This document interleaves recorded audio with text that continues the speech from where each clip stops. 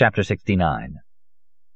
Elle devient le diable, débile, timorée, vaillante à des heures exceptionnelles, sanglante sans cesse, lacrymante, caressante, avec des bras qui ignorent les lois. Filles, elles ne valent rien, elles sont faites d'un côté, d'un os courbe, d'une dissimulation rentrée.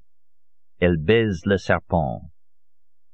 Jules Bois, Le Satanisme et la Magie, Paris, Chailly, 1895, page 12.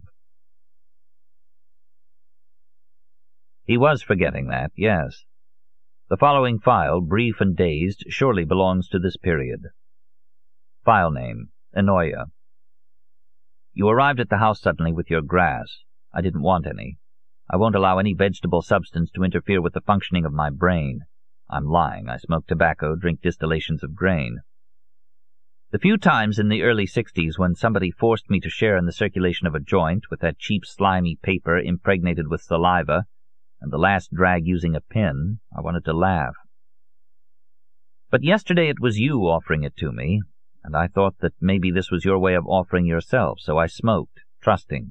We danced close, the way nobody's danced for years, and the shame of it, while Mahler's Fourth was playing. I felt as if in my arms an ancient creature were yeasting, with the sweet and wrinkled face of an old nanny-goat, a serpent rising from the depths of my loins, and I worshipped you as a very old and universal aunt.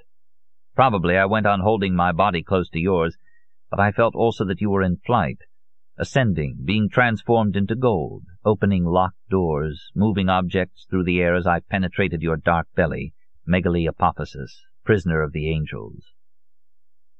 Was it not you I sought all along? I am here, always waiting for you. Did I lose you each time because I didn't recognize you? Did I lose you each time because I did recognize you but was afraid? Lose you because each time, recognizing you, I knew I had to lose you? But where did you end up last night? I woke this morning with a headache.